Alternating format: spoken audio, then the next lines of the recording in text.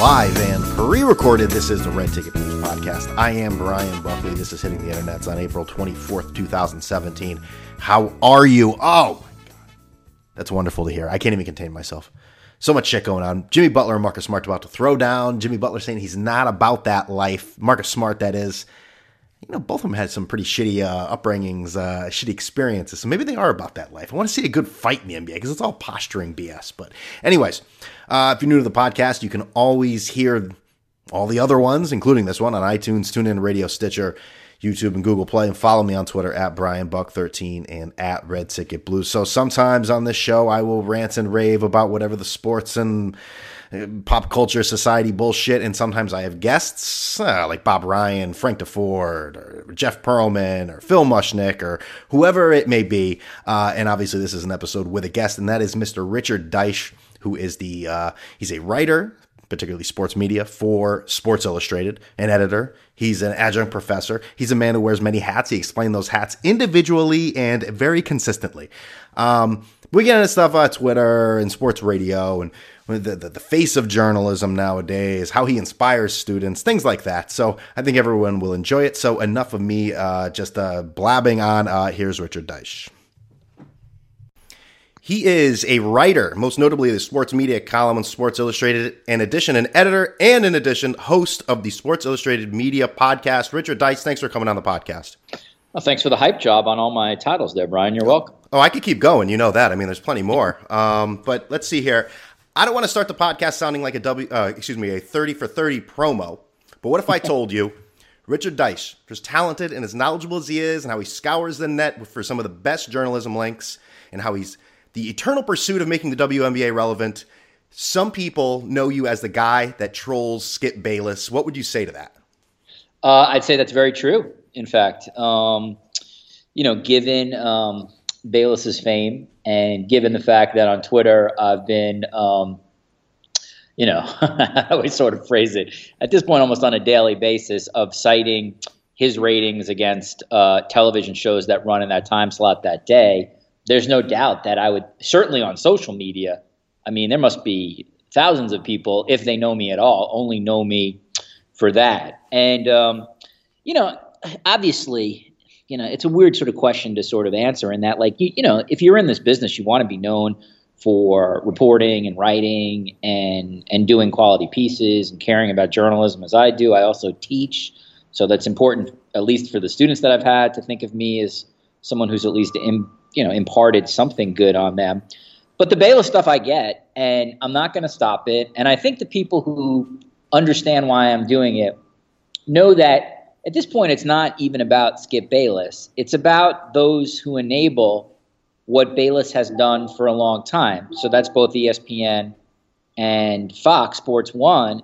And that is just the decade-long attacks unfairly on specific athletes. And even though those athletes are famous, and maybe that comes with the territory, you should be aspiring to something that's at least truthful or honest, and not just simply doing it for, professional heel or professional wrestling heel sake. So I'm really just trying to comment on the absurdity more than calling out Skip Bayless. I mean, at this point, people know I've done it, so I don't care how he feels about it.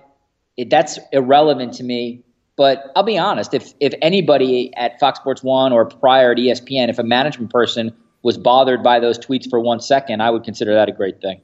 Well, I mean, and you sort of answer my next question, but at the same time, I think he's a complete joke as well, a contrarian that anyone who listens to or watches that show, I don't understand. But why even feed into it? I mean, his at Fox Sports, I mean, it's been a disaster. Why even mention his existence at this point? That's a fair question. I mean, can I simply do it because it's amusing to me? Right, that's fair. Yeah, I mean, it's fun. I'm not sitting there, in a dark corner, with the dark net, scouring ways to figure out how to sort of take down, Skip Bayless. It's just at this point, there's no doubt part of it is playing to the crowd. I'd be the first person to admit that, and it's mostly, it's just fun. It's fun at this point to find absurd television shows that are beating this one, which is why when I get people giving me feedback, like it's not an apples to apples comparison. Of course, kids shows are going to beat debate shows. Yeah, like, dude, I get it. I'm not saying it's a direct correlation. That's not the larger point. But I would never. I understand your argument because I get it a lot. It's like, hey, why are you even focused on this guy? It's so low rent. Don't deal with him. And I would say that all those arguments are fair, except, and I apologize, by the way, it looks like I'm getting beeped all over the place. Don't worry about it. Don't worry. You can swear as much as you want. We won't beep you here. Yeah, that's great. I love swearing on my podcast too, so that's fucking awesome. Yeah, there you go. Perfect. Love it. Yeah. So I mean, I guess I would just say on that, it's like the people who Fox, big companies have chosen to put him on. I'm not making him more relevant. He already is relevant. He's right. If you determine that people are successful, and I don't, but if one determines people are successful based on the amount of money and fame they get, he's one of the most successful sports media people in the history of our existence. So I'm not adding to his fame. His fame exists. I am doing this sort of for a larger reason. And Brian, I'll be totally honest with you. I'm actually doing it at this point for total amusement as well. And if you want to criticize me for that, that is more than fair. No, listen, that's a very honest answer. It just, I go to the other way. I don't even like mentioning his name, but I get it. Right. Yeah. Last question on Bayless, and we'll definitely move on here. Have you ever met anyone in real life, any human that actually watches that show? I feel like it's completely on Twitter and on the internet that people like that show. I've never met someone that's like, hey, did you see Skip today? Wow. I mean, he was funny. Well, I certainly did when he was on First Take because, I mean, again, it's ESPN, dominant sports television network in the country. That show, many, many times, something would happen, particularly controversial, that would, rise to the level of, I guess for lack of a better phrase, like sort of the top of sports Twitter or right. In that world. So certainly when he was at First Take, I would hear that a lot. But you got to keep in mind, Brian, given what sort of my primary beat is at Sports Illustrated, is I talk to a ton of people in the quote-unquote industry every day, including from Fox and ESPN. So I hear it a lot from them, but I understand that I'm in a bubble on that. So I'd be the wrong person to ask. That's because true. I'm going to hear it because I talk to Bayless's agent a lot, just because he represents other people as well. The interesting question would be, walk down the streets of Omaha, walk down the streets of Manhattan, walk down the streets of Santa Barbara. Like, how many people will have seen the show? And odds are you are correct. The answer would be zero. I mean, I just asked because, most of my life I've lived in Connecticut, and now I'm in Northern California. So, I'm oozing in self-righteousness.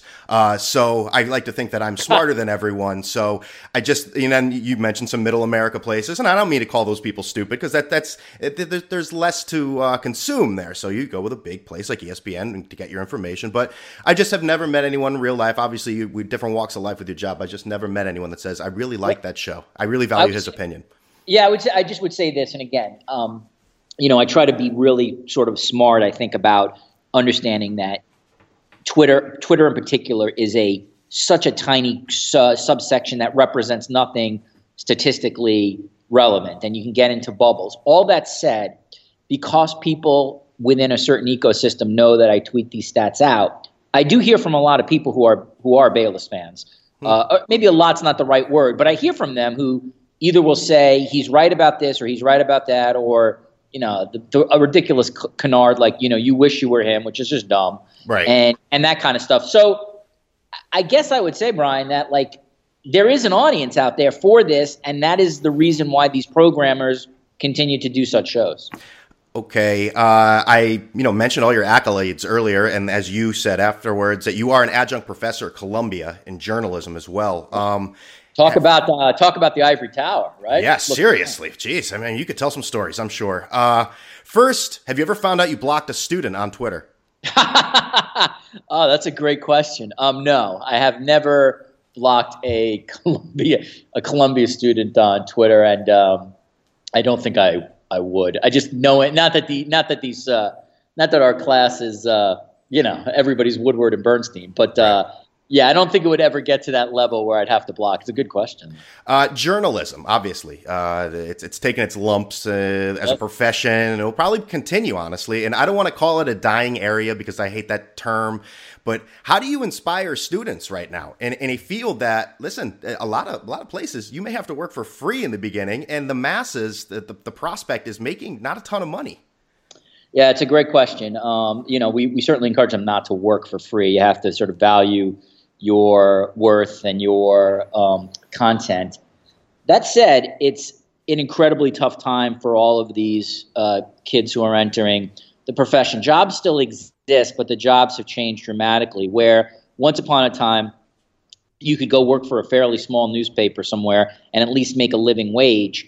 That job now may be as a producer or one of 50 producers for BuzzFeed or some other place where you're not really doing a ton of reporting, you're doing a lot more maybe aggregation and stuff, or you have to really freelance and from job to job and essentially become part of the freelance economy and really hustle to make ends meet. But here's sort of the upside. There's never been a time more in society, or at least in the course of our lives, where there's more information and the ability to get this information exists in the easiest form because of the web. Distribution, of course, has been game changed because look at what we're doing right now, Brian. This is your own homegrown podcast. You can put it out there. So you can create the ability to create content or create journalism has never been better. The problem is, how do you get paid for it? And that's one that hasn't been perfectly solved. But if they are, here's how myself, and I don't teach this alone. I teach this with Jay McManus, who's a ESPN writer and commentator there.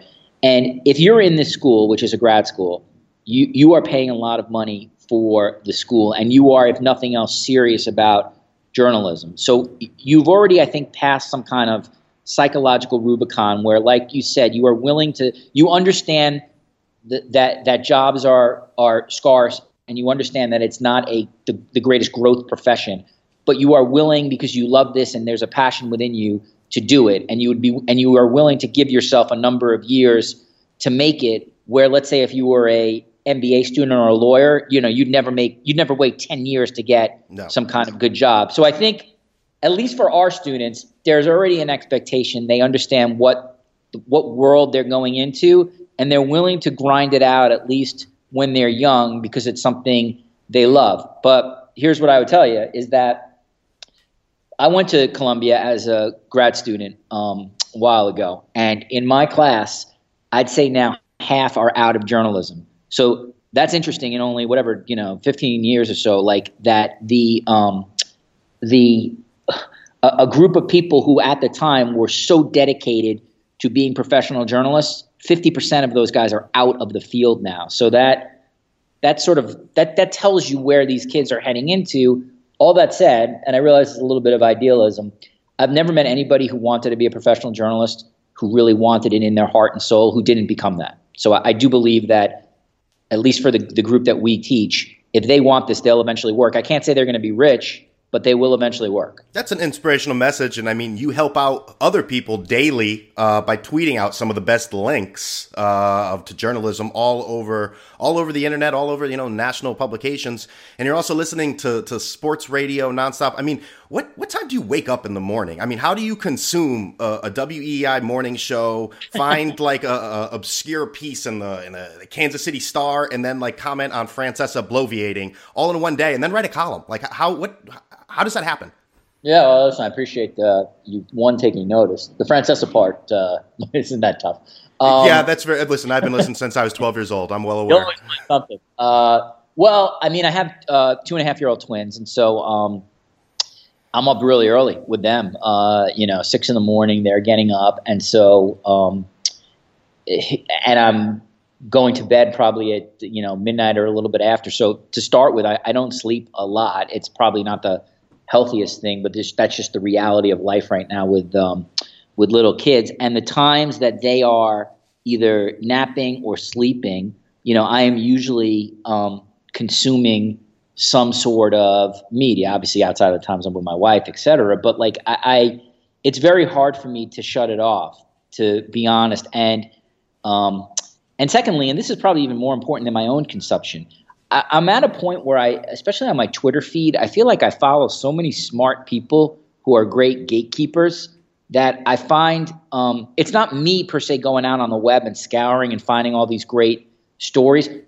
Like 80% of them are coming into me because I feel like I follow a lot of really bright and smart people in the news gathering or journalism business.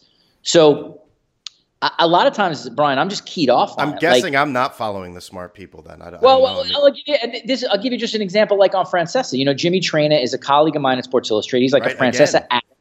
Yeah, he's again, exactly. He's been like a Francesa addict for like, I don't know, 20 years or so. So literally, if anything happens that Mike Francesa does of no, and I know, you know, using his as an example, it's not the best one, but if anything that Francesa does that's noteworthy, I'm going to see because of Traina, like literally 2 minutes after it happens, giving people know what I do, at least within the ecosystem I live in. If ESPN or NBC Sports or CBS Sports or Fox Sports, something crazy happens on those networks, someone's going to alert me in like 2 minutes. So while there's no doubt I'm working a lot and paying attention to this, I am luckily at a point where I feel like so many people are sort of alerting me to it as well. It's not if I had to just sort of go through the web on a daily basis to find great story, I mean, you couldn't do it. It would take you all day. And so a lot of it's just coming into my inbox, so to speak.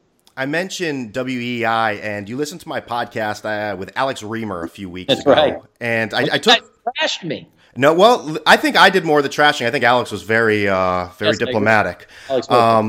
I mistakenly attributed a Katie Nolan criticism that you had towards him, but I did say this about your Twitter etiquette. Let's see. I want to play it real quick. It's about 30 seconds. Let's listen.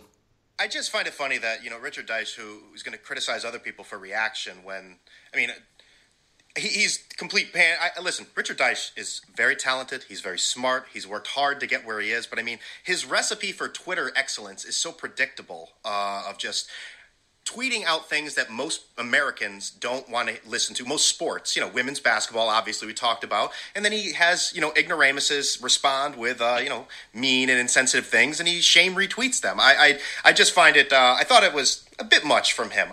So what do you think of that? Is there any truth to that? Is that completely out of line or somewhere in between? Well, I think for one thing, that is not my quote unquote Twitter strategy. So that you're okay. Way overreaching there. Okay. Which you just also on this podcast reiterated what I sort of do on Twitter. That said, there is absolutely I love you, then I hate you. It takes 2 seconds, right? Exactly. Well, you could be a CNN political commentator. But you're definitely not wrong in the fact that this is where, you know, and I've gotten to this debate with people at WEEI and other places. My love of women's basketball is legit. It's not a put on. And by the way, could you do something more stupid to try to gain followers than follow women's basketball? I mean, come on. No. That is true. If that's your intent, you're not doing it right. If you want audience, talk about Tony Romo and Cam Newton, all that. National stuff. So here's the thing. I'm a fan of the sport's not the right word because I cover it, but I really truly love the sport. I think it's interesting. I think the people in the sport are interesting. So I do tweet about it, and I just covered the women's Final Four. Now, here's where you're totally correct. There is no doubt that if I tweet something about like, hey, the ratings were up, I know that there's going to be some mouth breathers out there who say get back in the kitchen or do this, and I find it amusing to then throw their comment out there and let the crowd sort of descend on them. So there's no doubt that at times I'm doing that. Now, if you want to say that's a dick move, I will take the hit on that. I think there's a larger point that like people should be aware of the fact that like women's basketball and women's sports writers take so much more shit than the men or the male equivalent. But do I do what you said? I do. There's no arguing that. I just don't think that is my de facto Twitter strategy. I mean, if I even, you start talking Twitter strategy, you sound like Rovell. So I don't even want to get into that. I know you love him. Yeah, but like what I try to honestly do, and I've always tried to do this, is I basically want to have like 75% of my feed to be really interesting, great stories that I push out to you, including from Sports Illustrated. And then the other 25%, it's going to be my content, my stuff, and my musings on stuff, and you either like that or not. I think the percentage has gone a little bit by the wayside because of the Bayless stuff, because it's getting too much in favor of what I'm doing. So I'm going to try to go back again to tweeting more from others than me. But that honestly has always been how I've approached Twitter. And I would say this, like, I mean, keep in mind, I write sports media. This is not covering the NFL or covering the NBA. And I got a pretty good social media following from something that's really niche. So if nothing else, I think people respect the fact that, like you said, I'm willing to like highlight a lot of stuff that does nothing for me financially or anything else. And a lot of the people I highlight I've never met. I had a couple people who say, "Oh, you're just sending out stuff for your friends." Like, I mean, think about that. I don't know. Yeah, that's a bit much. Yeah, like I don't know writers at the Kansas City Star other than maybe occasionally, like if I tweet something, they say, "Hey, thanks for sending that out." It's just I'm not gaining anything from sending out a really great column that I read in The Economist. I mean, I'm not going to work for The Economist ever, and that's not the case. So that's so I'd say you're partially right. Okay, that's fair.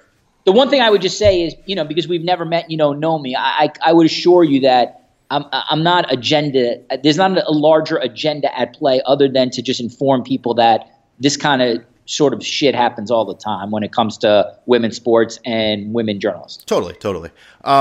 You mentioned a while ago, I think it might have been a real while ago, that you wanted to do a piece or a podcast with people you've blocked on Twitter, correct? Yeah.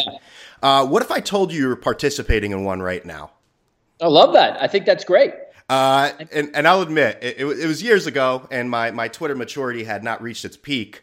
And I basically just started agreeing with everything you were saying, just to be, incessantly doing it, and I was blocked. So I guess the next question is Twitter negativity getting worse? I mean, we all know it is just, it's not the nicest place you want to go if you're looking for, accolades and attaboys. Is it getting worse, and is it a real threat to the brand, or is it just we have to accept what it is? No, yes, and yes. A threat to the brand. There's probably somebody smarter, like a Peter Kafka at Recode, or one of these dudes who understands like what the real-time negativity of Twitter's lack of security, if you want to get negativity to the point of really bad stuff, threats and stuff, how that impacts the brand. I think it does. I'll take the back end of your question first. I think it has hurt Twitter in that I feel like less people are apt to join because of the negative press about all the negativity on it. That would just be my guess. It doesn't feel like the most appetizing place if you are maybe I'm going to stereotype here, but you're a 32-year-old man or woman working somewhere and you haven't been on a lot of social media sites and you want to pick one and you're reading all this stuff about Twitter. I don't know if it's the place you want to go. Although the President of the United States, it's his favorite forum. So if nothing else, you would want to be on that, I guess, for. I'm sure a lot of people have joined just to see that. Hasn't helped the stock price, though, interestingly enough. Oh, believe me. Yeah, you're preaching to the choir here. Yeah, I know. So here's what I would say. I think in our business, I'll sort of include you in this, the business of content. That's nice. In sports, you have to be on it. I don't know how you could not be on it and not be connected to what the news of the day is or what stories are out there, what people are saying, what athletes are saying. I don't know how I could do. I don't know how you could work at a place like mine or any sports media entity and not be on, particularly on Twitter and likely on Facebook or Snapchat or something else. So I think we're the wrong sort of people to even opine on it because I think we have to be on it. It absolutely has gotten more negative.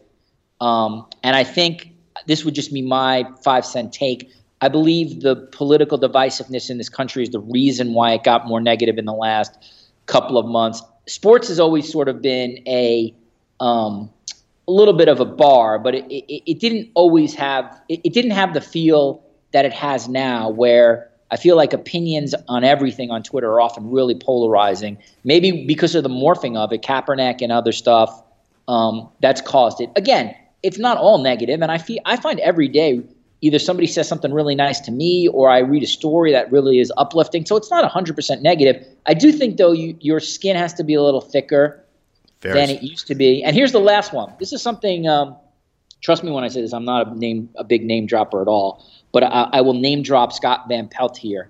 And the reason why I'm doing that is because we once had a direct message talk offline, and I don't think I'm breaking any kind of confidence when I reveal this.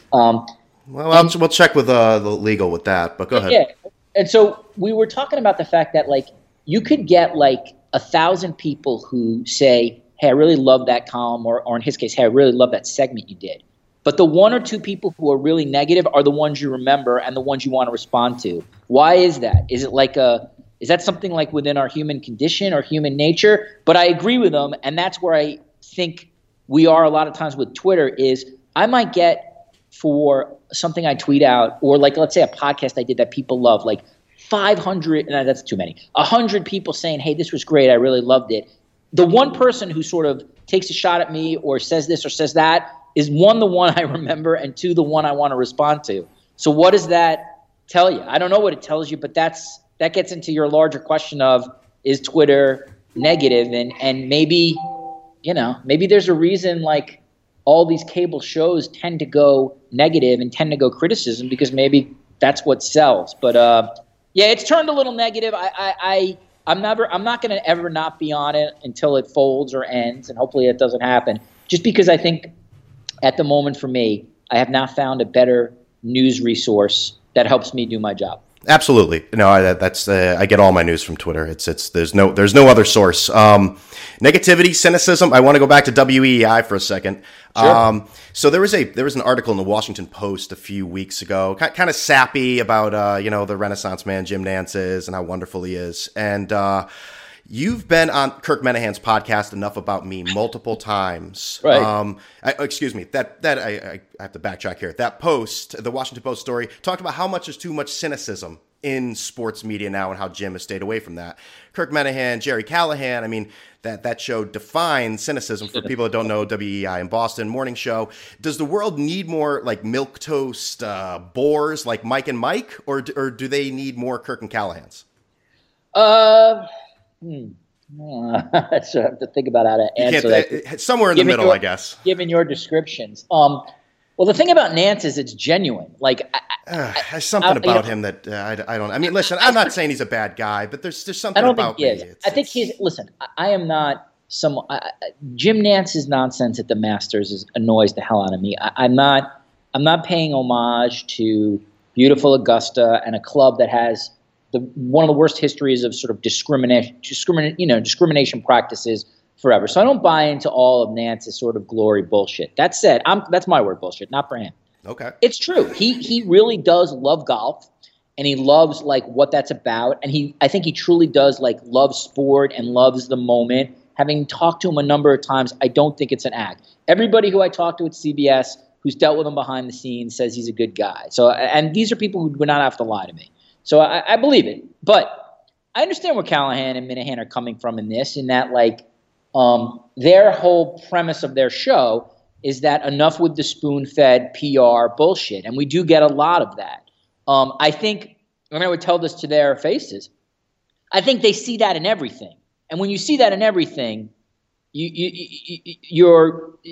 show starts to become a little bit too much. Oh, it's a hate-a-thon. Everything's hate. It's too much. It's too much of a smackdown and not a conspiracy fest isn't the right word, but it's too much of a hate-a-thon. Your word is the best word there. So I would just say pick your spot. The Nantz thing is a fair spot to pick because I get it. You read that and you're like, this is ridiculous, and he's a little too saccharine. I'm trying to think. Does the sports world? Mike and Mike are different. Mike and Mike are not good. They're not milk. They're not as milk. They're vanilla, but they're not as milk toast as Nantz. It's sort of a different kind of feel. Where Callahan and Minahan are both right and wrong on like a Mike and Mike is here. Here's what I would say, Brian. I think you would agree with me. They're correct in that cities like Boston and cities like mine in New York and cities like Philadelphia, Mike and Mike can't play the way a local show can because they play to the middle and they play more vanilla. And those are cities with like passions. And these are hard cities to live in. There's a lot of people. It's a pain in the ass. And that's sort of what you want or expect out of your sports talk. But I can tell you, having traveled the country for SI, in certain college towns, in certain cities like in the Midwest and like Southwest, Mike and Mike are big. I mean, that's the big sports show in town. So I think a lot of it kind of, I think, has to do with where you grew up, one, and two, what you sort of want out of your local sports person. And in Boston and in New York and in Philly and maybe in Chicago too, I think you just probably want a harder edge than maybe you would in Long Beach, California, or Yakima, Washington, or Tucson, Arizona. Yeah, I mean, like I said before, I spent almost my entire life in Connecticut, so I mean, I got WEI on top of me, and Right. I guess I'll end here with. Let me just say one thing because you're interested in this. It's worth you guys knowing. Politically, I don't think Jerry Callahan and I can be like more on opposite ends. I don't think so. And I think that show through Callahan can be so annoying in terms of the political talk. And I mean, I think Minahan is better at than the previous guy who was there, John Dennis, in terms of pushing back on some of Jerry's nonsense. All that said, both having been having done the show live in studio, as well as doing Minahan's podcast twice, they could not have been more respectful of giving me the opportunity to sort of speak, to let me sort of give my opinion, even if it differed from them. And I got a lot of respect from that. Trust me, there was no benefit to them doing that. To be honest with you, I feel like the other way they could have gotten like a lot of mileage out of, hey, we try to smack down this SI writer from New York, they kill Peter King, et cetera, blah, blah, blah. So I really appreciated that. So I know a lot of people don't like that show, and I get some of their past is really shitty. But on a personal note, they could not have been more sort of respectful in terms of having a back and forth dialogue. So I appreciated that, if nothing else. It's weird. I've been listening to them for a very long time. I'm a big Kirk Minahan fan. And like I said in the podcast with Alex Reimer, I respect you, but there are certain times on Twitter that you really annoy me. And I say, oh, that Dice. Oh, Jesus Christ. Yeah, and then you know what? I hear you on them. And you've been on Kirk Minahan's podcast twice. And I say, this is not the guy that I dislike. I like this guy. Well, it's interesting. Jimmy Trainin once told me this. He's not wrong. And I don't really know how to correct it or whether it can be corrected. But he thinks that people will misjudge who I am based on their exaggerated take of how I tweet. And he's probably right in a lot of sense. But that's the problem with Twitter. There's no context. There's no nuance. And, I don't have enough time to explain my larger sort of thought on why I'm doing what I'm doing on Bayless. I did it with you. We talked for 7 minutes. Whether you agree or disagree, at least you now know there's thought behind that, and I'm not just trying to troll for the sake of trolling. And I think Train is right about that. I think if you just consume me from Twitter, you would have one viewpoint. I think if you heard me on Minahan's podcast or my podcast or any kind of forum where I've had a chance to talk for a while, I'm not saying you'd love me, but whatever you thought of me on Twitter would not be the same. That would be my take. Okay. I usually end almost every sports media guest podcast with this same topic, and that's WFAN. Let's see here. Mike Francesa is planning to leave WFAN on December 15th, 2017. In your opinion, is he really leaving? And if so, where is the expert on everything going? Well, here's the thing. Like, the one thing I know about sort of covering sports media is these jobs are hard to get. What Francesa has. He has one of the best radio jobs in the country when it comes to sports radio in terms of salary, reach, standing, ease, etc. So it's not an easy job to leave. And I don't know him at all. So I don't know what is going on with him in terms of his home life, in terms of his health, in terms of, is he just tired of the grind, which he may be. I would tend, this is a guess, I would always tend to bet on a guy like that staying longer than this contract in the way I'd always bet on Howard Stern re-signing. Now, if Francesa walks away, he's going to have a lot of options. Not at the same money he makes now, but I will guarantee you there will be a production company either that he creates or one that's created that would take this guy and do what Tony Kornheiser's doing and do a podcast every day with him if that's what he wants. See, here's the thing, though. I got to interrupt you for a second. Sure. As someone who's listened to Mike forever, and maybe just we've become hypnotized by the fact that it's part of the show, but I almost in my mind feel like he needs callers. I can't sit and listen to him just his diatribe go on and bore us like that. I don't find that entertaining whatsoever. I do not think that will be a great – hear me out. I'm not sure it will be a great podcast in terms of the content. But I think based on his name and based on his audience, he would be able to get that. If I was Mike, what I would do is he's not going to, Mike is Mike, he'll do whatever he wants. And I don't know what his relationship is with management. It clearly is pretty horrible. Yeah, I think for like 10 years. Seems like. I would re-sign. I would reduce my hours. That's what I think.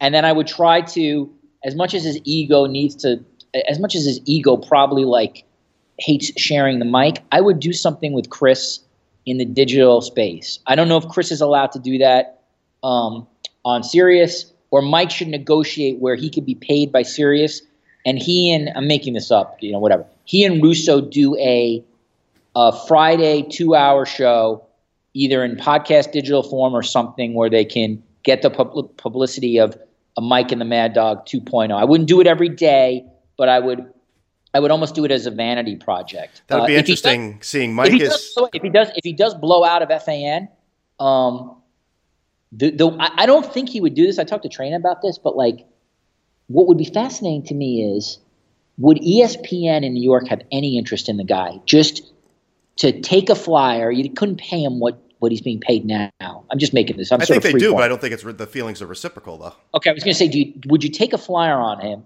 try to get him into the 12 to 3, or maybe you split up K show and have Mike do 5 to 7? Like, is it worth it to have that conversation? And is Francesa so pissed off at CBS and FAN management that he would actually go to ESPN? I don't think he would, but it would be interesting to me if the ESPN guys at least approached him to try to have the conversation. And one last thing about WFAN. Let's say Francesa does leave, you hear Chris Christie, which is just an abominable idea. Bringing him in as the, I guess, main guy. I mean, that does not bode well for the future of the country's probably most notable sports talk radio station. Do you agree? I mean, is that bad? Yeah, it would be. I mean, I think there are smart people running WFAN, and I would have to think that while, then again, bad hires are made all the time. A move like that is interesting. Forget about the fact that Christie is a loathsome figure and the worst governor in the country, in my opinion, which is saying something. It's a move that like is interesting for like the first like 2 to 4 months he's on the air. Right. But then quickly loses steam. It not only does it lose steam, not only do I think you alienate your audience who dislikes Christie immensely, who won't even tune in, but what gives you the idea that this guy is going to do the 5-day-a-week prep that you need to be great at this job, and it's just not a launching pad for him to go elsewhere? That's the one thing that I think a lot of people don't realize, and if you've worked in radio as I have, is it's a hard job. And in order to be great, you have to do the prep and be all in every day. And I do not believe that Chris Christie has made a decision in his head that I'm now going to become a sports talk host, and this is going to be my job that I'm going to take seriously, and I'm going to prep every day for it. I don't buy it. I think he would come in try to trade on his name, and that's a great move for like a month or two. But I think FAN, if they do that, they are writing their own epitaph there. That would be a bad move. I think also just, the insults that callers could call up with all the time. Like, go to John in New Brunswick. Oh, actually, I'm on the bridge, Chris. Can you get me out of it? Or, how did it feel being a lapdog for Donald Trump? What was that like?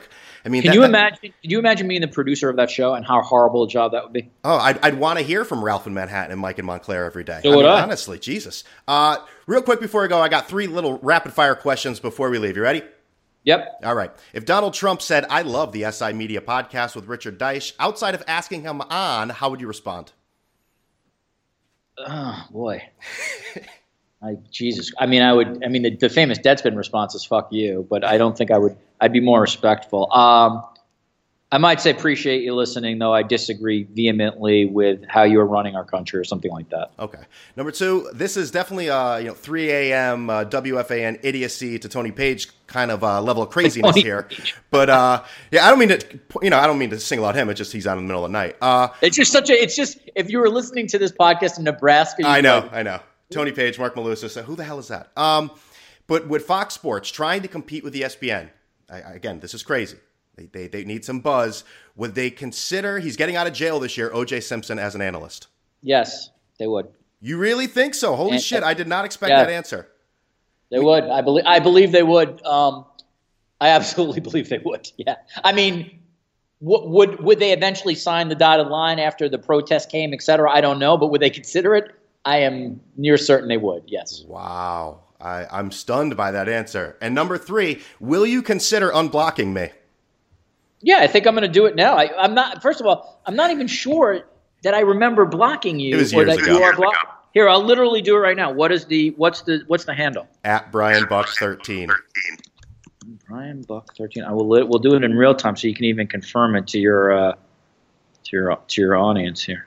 All right, you are blocked. Here we go. All right, let's see how quick Twitter is. Check it. Are you unblocked? Yeah, hold on one second. We'll do it in real time. We'll do it live, as Bill O'Reilly. Fuck it. All right.